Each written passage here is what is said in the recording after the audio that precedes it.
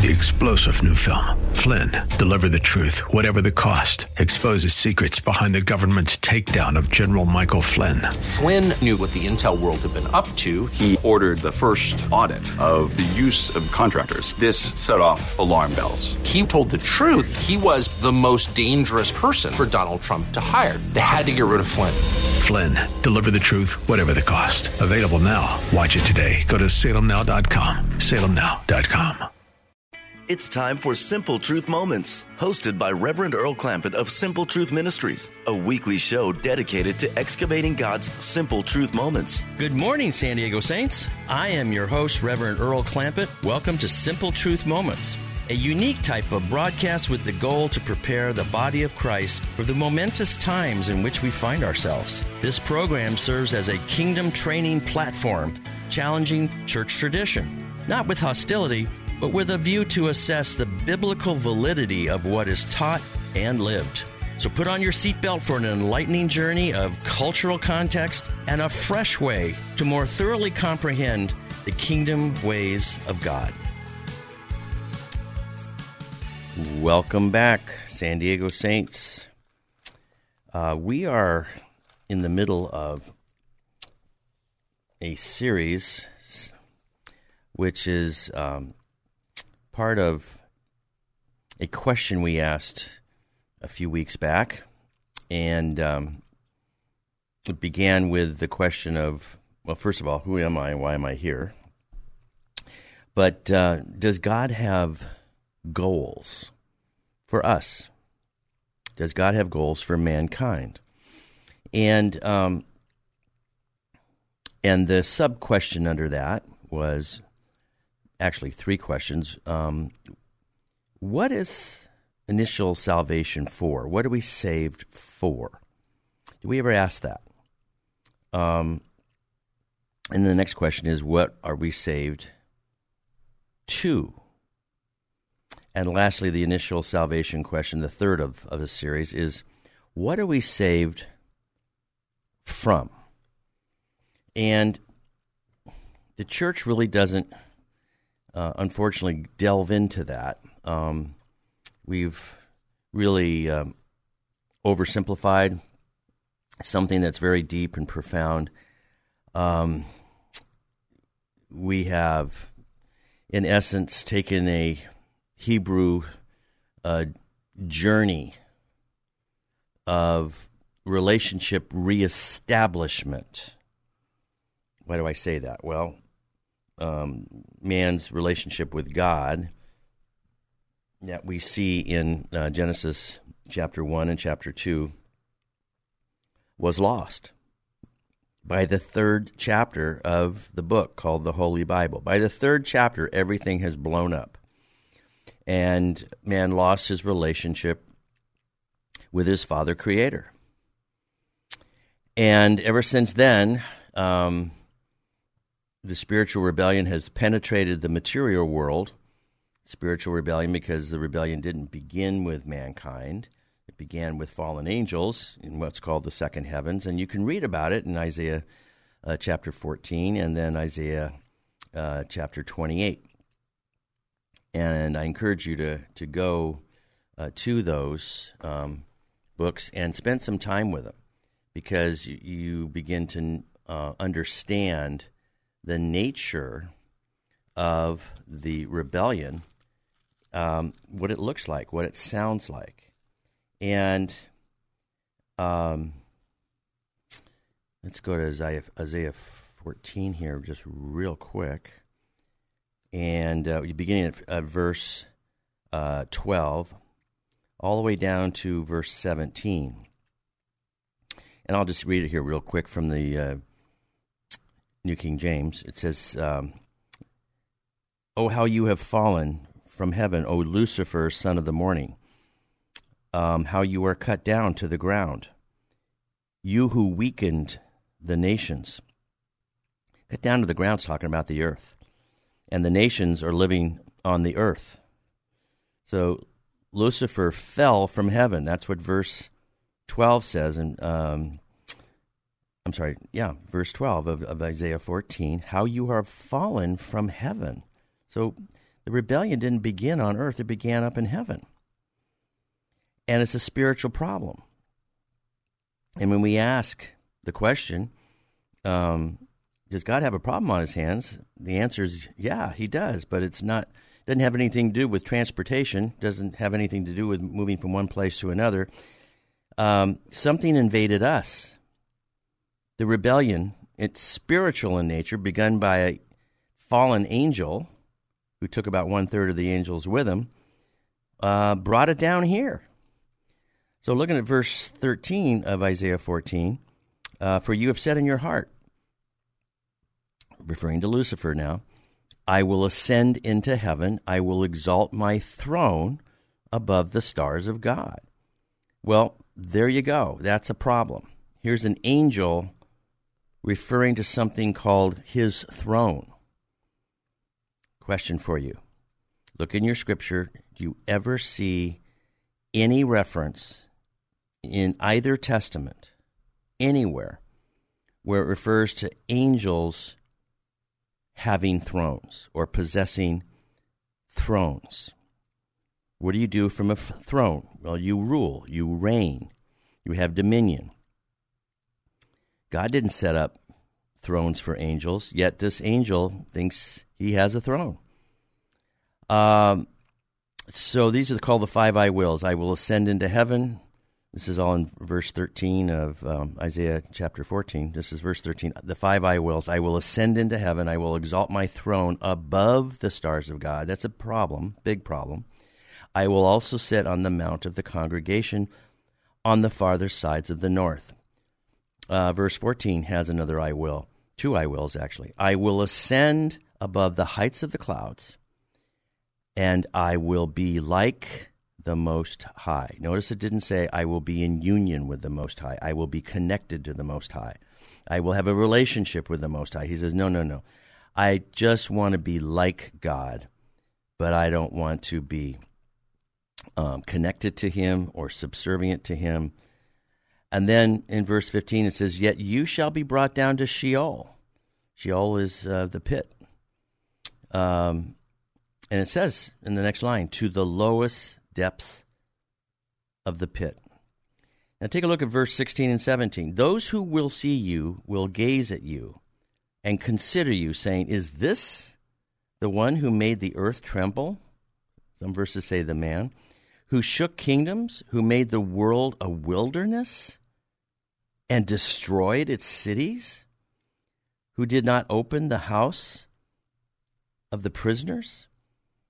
And I misspoke earlier. I said the other half of this description of the rebellion, I said it was Isaiah 28. It's not. It's Ezekiel 28. So the first homework for you is to go ahead and read Isaiah 14, verses 12 through 17, and then part 2 is read Ezekiel 28. Ezekiel 28, not Isaiah 28.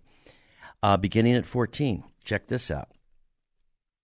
Again, what are we pointing out? We're pointing out that the rebellion against God is a spiritual problem. It's spiritual in nature. It started in the spirit realm, and it came down to the material creation and ruined everything because mankind basically decided to join it. Verse 14, referring again to Satan here, you were the anointed cherub who covers.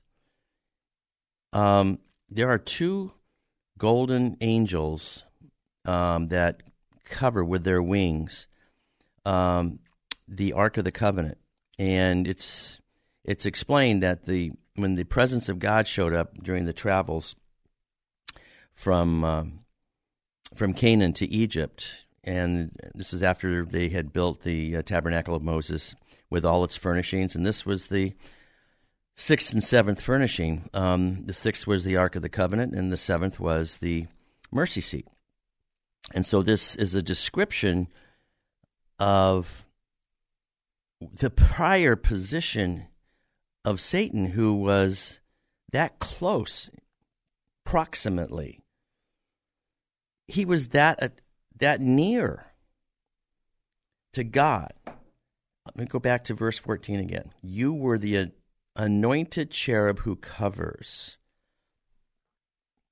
He was with his wings covering the ark through which, in the mercy seat, as the mercy seat sat on top of the ark, God's presence would come down amongst the camp of the Hebrews as they were journeying from Egypt to Canaan. I established you, next line in verse 14. You were on the holy mountain of God. You walked back and forth in the midst of fiery stones. You were perfect in your ways from the days you were created, until iniquity was found in you. It's interesting. I'm just looking at this verse 15 in the New King James. It says, you were perfect, and the were is italicized. In other words, it's pointing out that at one point you were very different before you rebelled against God. You were perfect in your ways from the day you were created until iniquity was found in you. Verse 16, by the abundance of your trading you became filled with violence within, and you sinned. Therefore I cast you as a profane thing out of the mountain of God, and I destroyed you, O covering cherub. Wow. There it is. He was cast out of the mountain of God. And you see in Isaiah 14, back in verse 12, we just read that earlier, how you are fallen from heaven, O Lucifer, son of the morning, how you were cut down to the ground, you who weakened the nation. So you can see this was in a rebellion that began in the spiritual realm and came down because Satan was thrown out of being close to God from his former position as a covering cherub.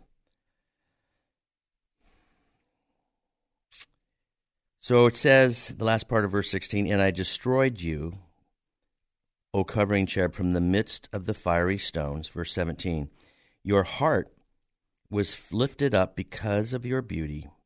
You corrupted your wisdom for the sake of your splendor. I cast you to the ground. It's interesting that it's used the word ground.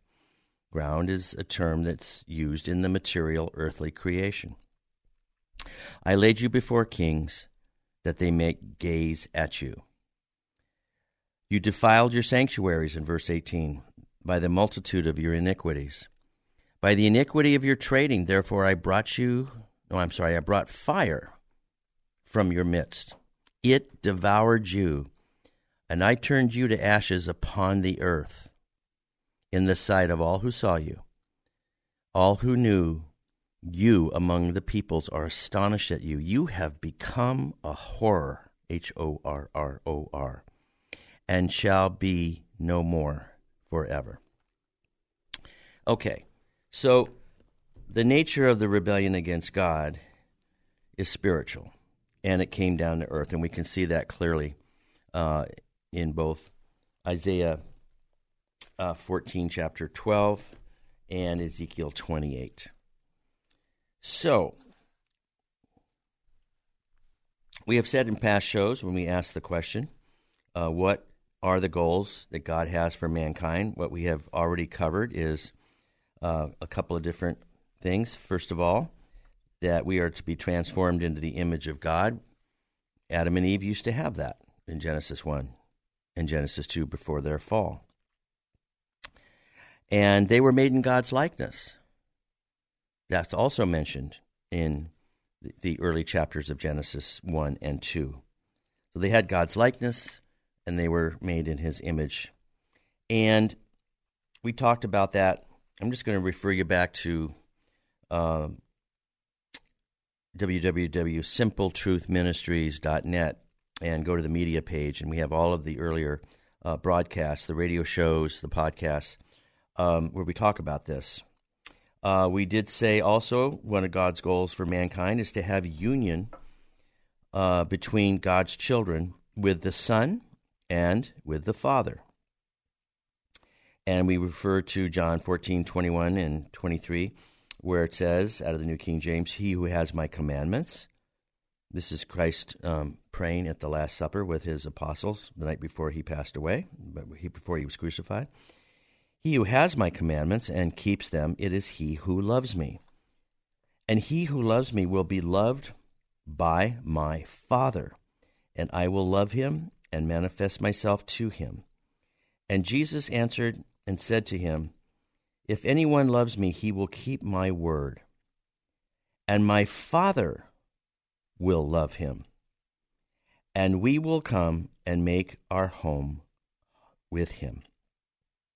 And we talked about this whole indwelling of God, not just being with mankind, but being rather way more deep, way more profound concept, way more amazing reality of being in mankind and mankind in the Godhead that we see in John chapter 17.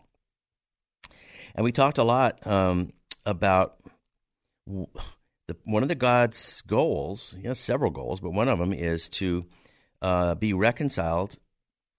The Father wants to be reconciled back with his children. And we see in the book of Ephesians chapter 2, especially chapter 2, 15 and 2:18, Ephesians 2:18, it's by the Spirit, referring to the Holy Spirit, through the Son, mankind, as God's children, are to come back to the Father. So it's through the Spirit, by the Spirit, and through the Son, we come back to the Father. That's Ephesians chapter 2. But in 2 Corinthians 5, 15 through 20, we covered those 5 verses, and the challenge was, how many times do you see the word reconciled, either as a verb or a noun or a gerund, in those verses? Count how many times. It describes, in essence, the reason or the purpose that the Father sent the Son to earth. It was a reconciliation of separated children back to their divine Father. That's why Jesus came. So again, what are we answering the question? What are God's goals for mankind? One of the goals is to be reconciled back to us. We talked about also in earlier shows, one of the goals is to enter God's rest. As pointed out in Hebrews chapter 3, verses 16 through 19. Again, I'm not going to go into that. We talked about it in earlier shows. Also, Isaiah 66, 1 and 2, where God's talking about looking for a house in which he will find his rest. And we concluded in those earlier broadcasts that we are God's house.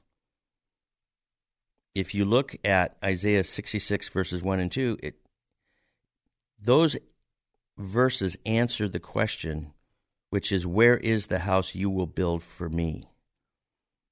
That's how Isaiah chapter 66 starts out. Thus says the Lord, heaven is my throne, and earth is my footstool.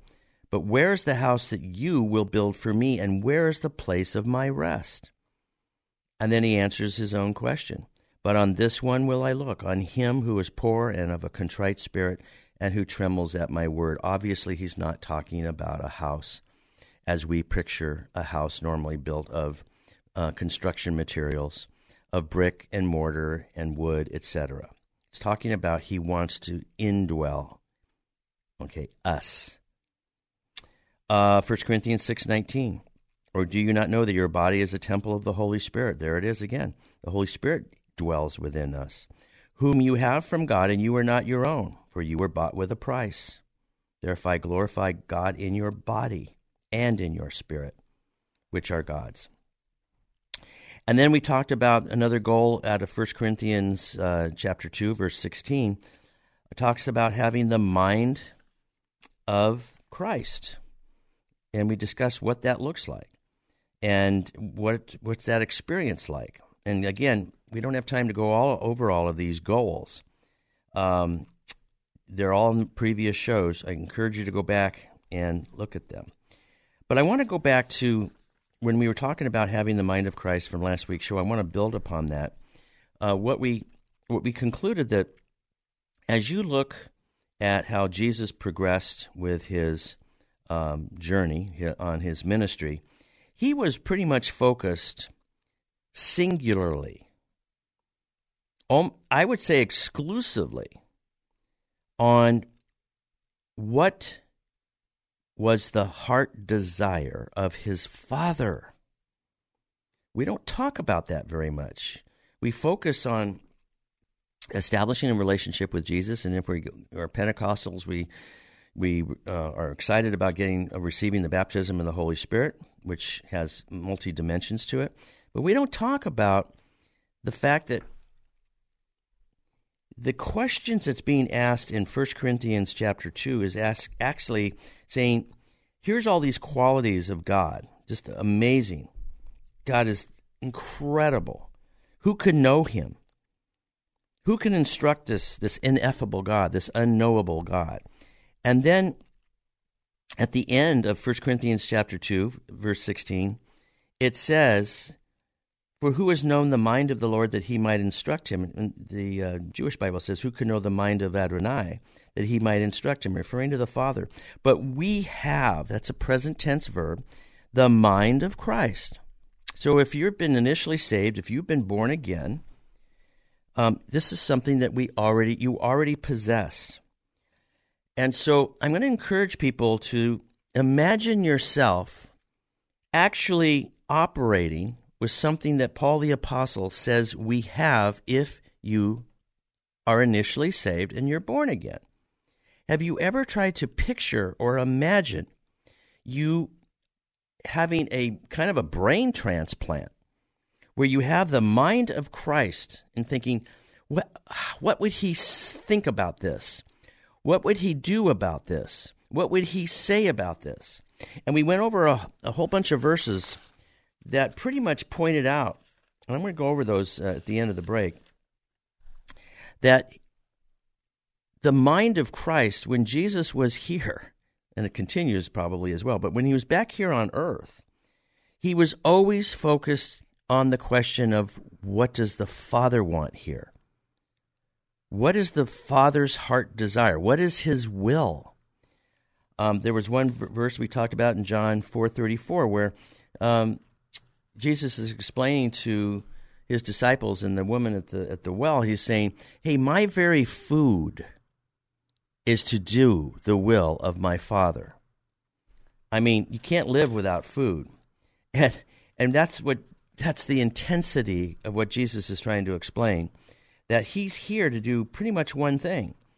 In John 14:10, let's take a look at that real quick. He talks about, again, where is he focused? And this is out of the New King James. Jesus is, again, this is contextually the night before he dies. He says, believe me that I am in the Father and the Father in me. Or else, believe me for the sake of the works themselves. Okay? Now, in John 14:10, it says, do you not believe that I am in the Father and the Father is in me? Here it is. The words that I speak to you, I do not speak on my own authority, but the Father who dwells in me does the works. Do we live like this? What would happen if we basically applied, and if we already have the mind of Christ, it's just a matter of activating it, turning on the on button, and really start to operate how Jesus operated when he was here on earth. Aren't we supposed to replicate him? Aren't we supposed to imitate what Jesus did? Aren't we supposed to reproduce and replay everything that Jesus did? Wasn't he our example? Wasn't he our model? Aren't we supposed to emulate and copy what he did? Well, folks, we're being stretched. God's up in the bar. He says, I don't want you knowing about me. I want you to know me. Know in the relational context. Know me relationally. That's going to require some real stretching and real radical change of how we operate. It's called repentance. You guys ready for this? Put on your seatbelts. See you after the break. God bless.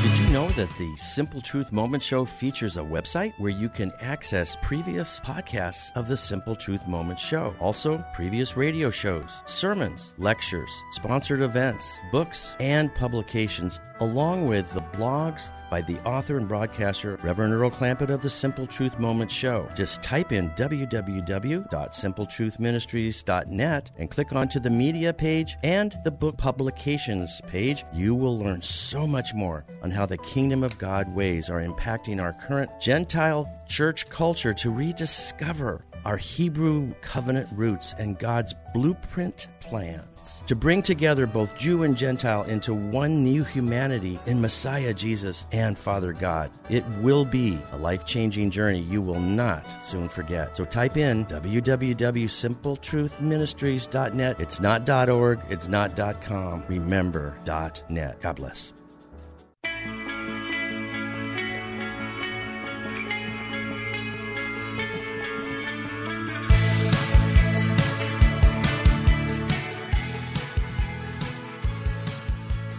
Welcome back, saints.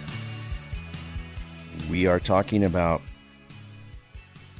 the goals of God for mankind, and one of which is to have the mind of Christ that we see in 1 Corinthians 2:16. And we're asking the question, what does that experience look like? What does it sound like? How does it appear? And when we say, all right, if we have the mind of Christ already, in other words, it's present tense, but we have the mind of Christ, 1 Corinthians chapter 2, verse 16. And we're starting to see a pattern when you study the four Gospels. Jesus is focused virtually all the time, I would say close to 100% on what the Father is doing through him, what the Father desires to accomplish through him, in everything he says, Jesus, in everything he does, Jesus. And I want to give you some more examples here. Check out, let's go to John 5, verse 19 to 20, and then we'll jump down to verse 30. But check these out, out of the New King James again. 5:19. Then Jesus answered and said to them, most assuredly I say to you, the Son, capital S, can do nothing of himself, but what he sees the Father do. For whatever he does, talking about the Father, the Son also does in like manner. So where's the mind of Christ? How is that operating in that verse? You can see the focus of Jesus. He is focused, even though he's down in a material creation, he is operating from a celestial or heavenly standpoint. When we pray the Lord's Prayer, aren't we saying, Our Father who art in heaven, hallowed be your name, your kingdom come, your will be done on earth as it is in heaven. That as it is in heaven, that's what Jesus is doing when he says comments like John 5:19. I'll read it again. Most assuredly, I say to you, the Son can do nothing of himself, but what he sees the Father do. So it means he's looking, because if he weren't looking, he wouldn't be able to see what the Father is doing. And then that's a semicolon. For whatever he does, referring to the Father, comma, the Son also does in like manner. Check out verse 20, John chapter 5. For the Father loves the Son and shows him all things that he himself does, and he will show him greater works than these, that you may marvel. Let's stay in the same chapter. Verse 30. John chapter 5, verse 30. I of myself, this is Jesus, red letter, Bible, New King James. I of myself do nothing. Can we say that? Do we operate as that, as saved Christians, as born-again Christians, as Pentecostals, if you've received the gifts of the Holy Spirit? Can we say this? I can of myself do nothing. As I hear, I judge, and my judgment is righteous. But notice what he said, as I hear. Jesus is listening. He's plugged in. It's almost like having an extension cord. And, if the extension cord isn't plugged in, there's no life going through. There's no electricity coming through that cord. There's no power coming through that cord. So you've got to stay plugged in relationally, not just to Jesus, but to the Father. And we're just copying what Jesus did repeatedly, over and over and over. As I hear, I judge, and my judgment is righteous because, here we go, I do not seek my own will, but the will of the Father who sent me. You see the focus here? It's so important because doing the Father's will is life. And you may say, well, how is that? Where is that? Well, we're going to explain that there's a few verses in John that are kind of surprising to folks. And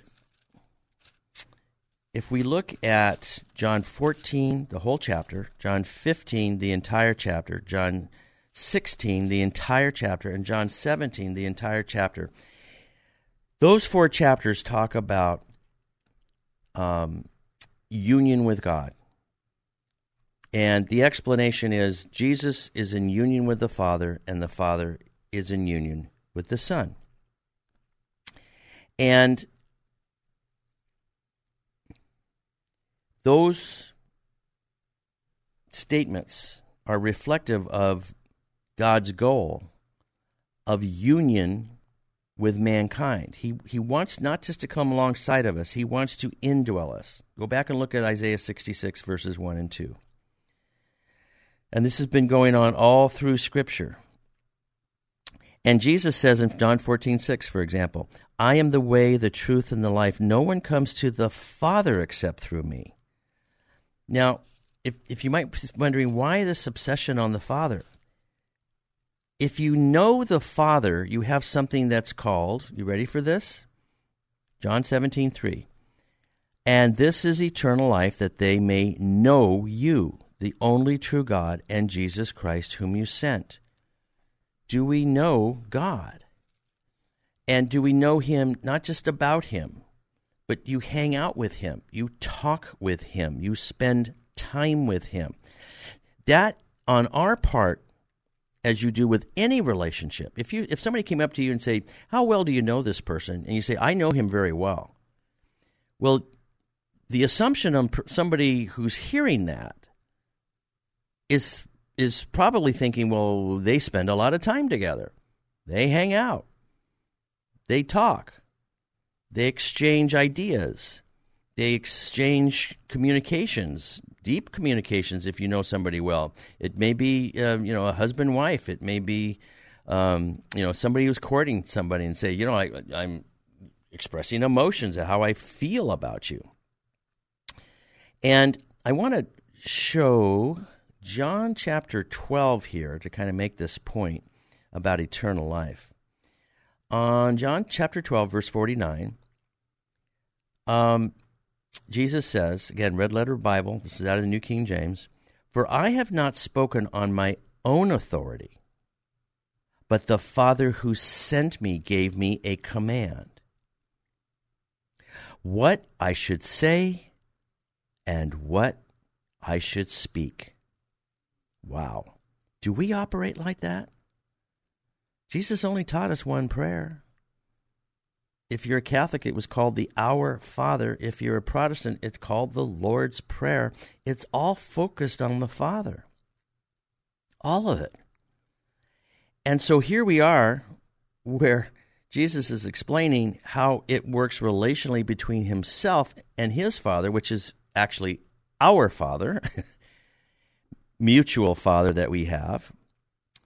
And look at John 12:50, the next verse down. Now, he just said, I don't speak on my authority, and the Father who sent me gave me a command, what I should say and what I should speak. Holy moly, what are we talking about? That is micro. That means everything. And I know, this is John 12:50, that his command is everlasting life. Therefore, whatever I speak, just as the Father has told me, so I speak. Now, that's kind of a shocker when people say, wait a minute, you're saying the Father's command is everlasting life? Well, okay, so let's go back over to John 17:3. And this is eternal life, that they may know you, the only true God, and Jesus Christ, whom you've sent. Jesus is trying to explain in John 12:49 and 12:50 that everything he receives from the Father is eternal life. It's a expression of saying, I am here to image out the Father, because this is Jesus saying, I have his likeness. We are one. We're connected together. And as I express the image of the Father out, it's showing you the level of life, of eternal life, this knowing God at this deep, relational, profound level. Knowing God is life. And that's what John 17 is all about. But how is that expressed? Well, somebody says, well, I want to be a friend of God. And check out, again, this is a relationship now. John chapter 15, look at verse 14. This is Jesus saying, Red Letter Bible again, New King James, you are my friends, but there's a condition there. It's a little word, I-F. Little word, but has big significance. You are my friends if you do whatever I command you. Do we ever make that connection there? Jesus is saying, look, my Father in John 12:50, when he gives me a commandment, I know that that's life. Because my Father would not ever command something that wouldn't bring life or regeneration or fruitfulness or prosperity or whatever you're speaking into. And it's interesting that in John 15:10, here's Jesus saying to his, again, contextually, this is the Last Supper. He's talking to his apostles. He says, if you keep my commandments, you will abide or live in my love, just as I have kept my Father's commandments and abide in his love. Love from God in the form of a commandment, and us hearing it and elevating his will, the doing of his will, the carrying out of Father God's will above ours, is life. If you go back to the rich young ruler who approached Jesus and he was asking, oh, good teacher, what do I have to do to have eternal life? And the first words out of Jesus' mouth were pretty much, well, let me just read it to you. Again, New King James. That's starting at Matthew 19, verse 16. Now behold, one came to him, good teacher, what good thing shall I do that I may have eternal life? Now again, thinking what the definition of eternal life is. Eternal life is knowing God, as John 17:3, knowing, and this is eternal life, that they may know you, the one true God, and Jesus Christ whom he sent. So know relationally, not know about. And here's this young man who is rich, And he's asking this question, what good thing shall I do that I may have eternal life? And notice what Jesus says in verse 17. Where are we? Matthew 19, this is 17. So he said to him, why do you call me good? No one is good but one, that is God, talking about the Father. But if you want to enter into life, we always think of that life is, dying and going to a place, but that's not what we're talking about. We're talking about relationship here. Look how Jesus answered him. But if you want to enter into life, here it is, keep the commandments. Wow. How much more clear is that? Do we hear that preached from pulpits nowadays? And of course, the story ends where,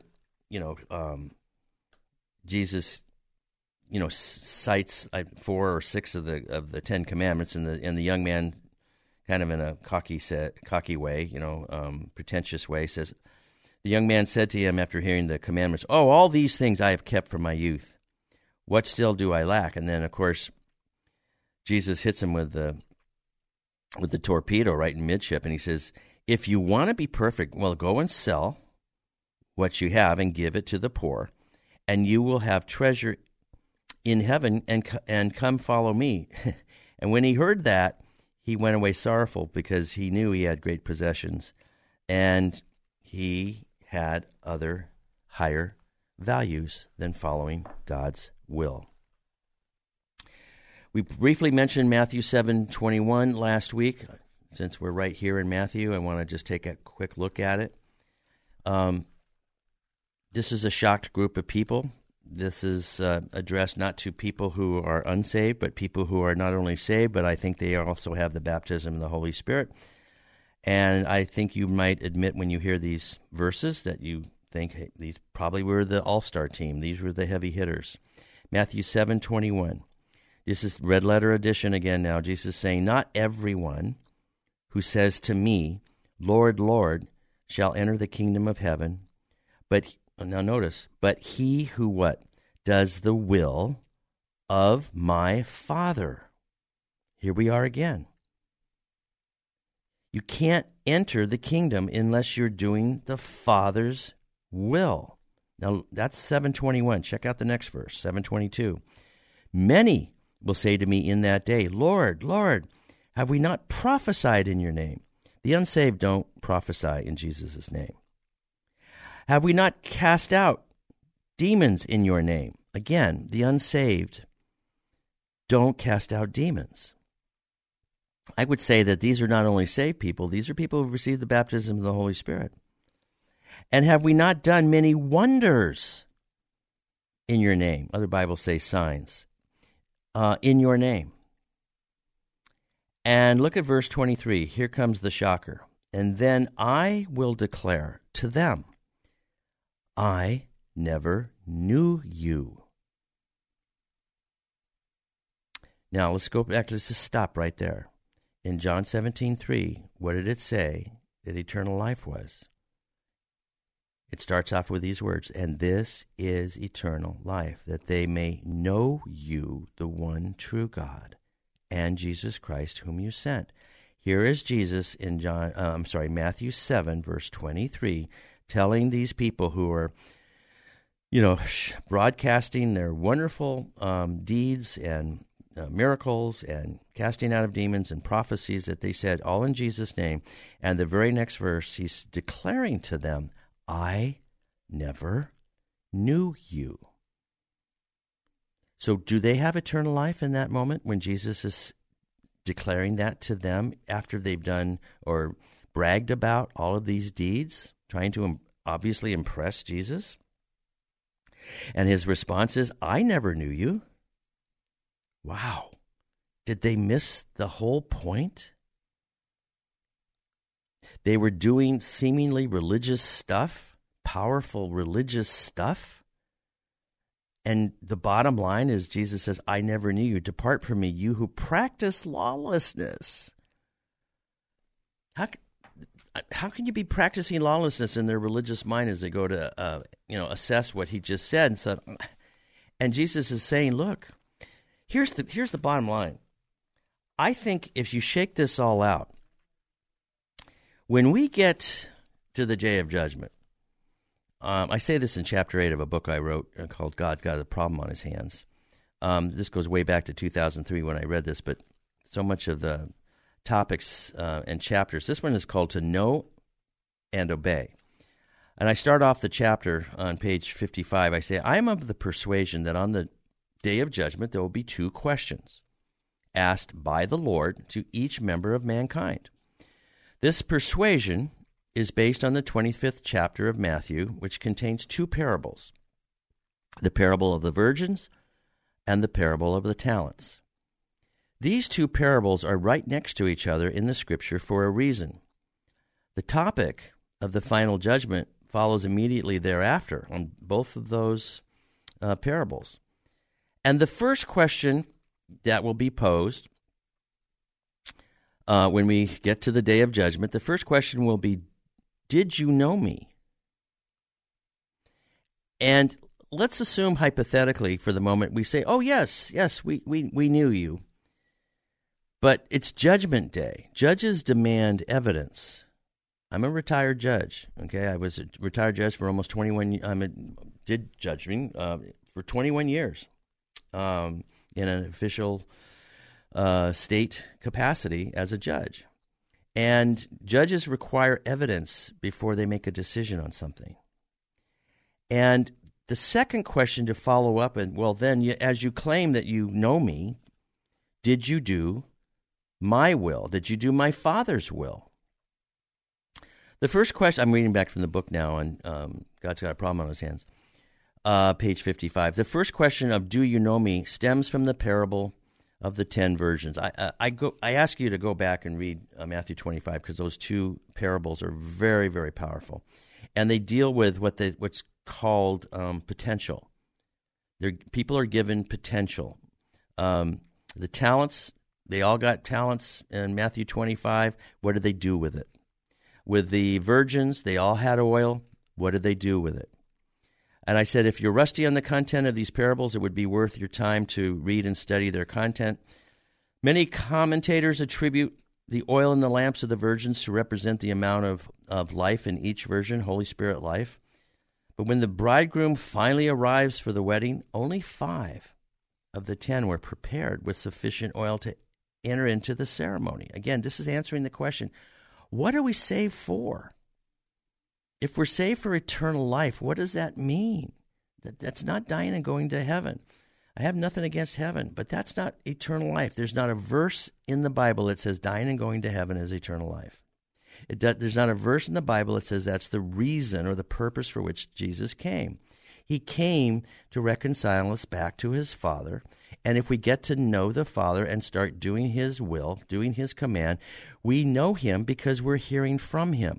That assumes that we are deepening our relationship because when He says jump, we say, Father, how high? Because there's something that you want to accomplish through us and in us and for us.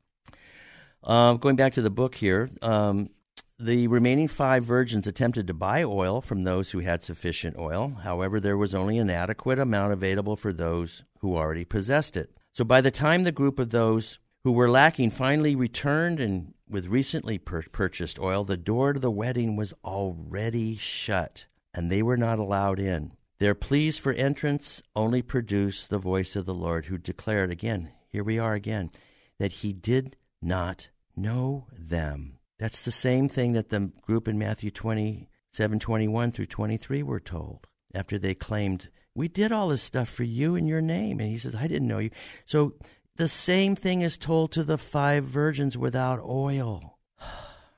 So the second question of did you do my will stems from the parable of the talents in Matthew 25. Because if we claim to say, oh, we knew you, then the Lord's going to say, all right, to prove it, did you do my will? Check it out in Matthew 25. I'm reading page 56 of God's Got a Problem on His Hands. The second question of did you do my will stems from the parable of the talents in Matthew 25. Again, if you've never read this parable, if you're rusty on its contents, you may want to take a look at it. Note all of the servants in the parables were given talents. Only 2 of the 3 involved produced results per the expectations of the master giver. The one who produced no result had the little who was initially given to him taken away, the 1 talent that he buried, and given to those who did follow the will of the master. And then the wicked, lazy servant who did not do what was expected of him was thrown into a place called outer darkness, where there was weeping and gnashing of teeth. I do not believe that these parables are intended for those who never knew the Lord. These are talking about people who knew the Lord at some point. The virgins all had some oil. The people all received talents. What did they do with it? Is initial salvation a scholarship, or is it a diploma? Wow.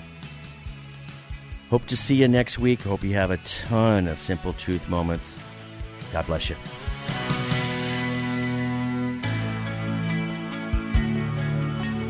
Thank you for spending your time with us excavating God's Simple Truth moments. For more information and resources, visit simpletruthministries.net. That's simpletruthministries.net. To contact Simple Truth Moments, email me at earlsimpletruth@gmail.com. That's earlsimpletruth@gmail.com. So until next time, may God richly reveal His Simple Truth moments to you. You've been listening to Simple Truth Moments. Join Reverend Earl Clampett for another episode next Sunday at 11 a.m. right here on K-Praise. Simple Truth Moment Show features a website where you can access previous podcasts of the Simple Truth Moment Show. Also, previous radio shows, sermons, lectures, sponsored events, books, and publications, along with the blogs by the author and broadcaster, Reverend Earl Clampett of the Simple Truth Moment Show. Just type in www.simpletruthministries.net and click onto the media page and the book publications page. You will learn so much more on how the kingdom of God ways are impacting our current Gentile church culture to rediscover our Hebrew covenant roots and God's blueprint plans to bring together both Jew and Gentile into one new humanity in Messiah Jesus and Father God. It will be a life-changing journey you will not soon forget. So type in www.simpletruthministries.net. It's not .org, it's not .com. Remember, .net. God bless. 3-star General Michael J. Flynn, head of the Pentagon Intelligence Agency, knew all the government's dirty secrets. He was one of the most respected generals in the military. Flynn knew what the intel world had been up to. He understood its funding. He ordered the first audit of the use of contractors. This set off alarm bells.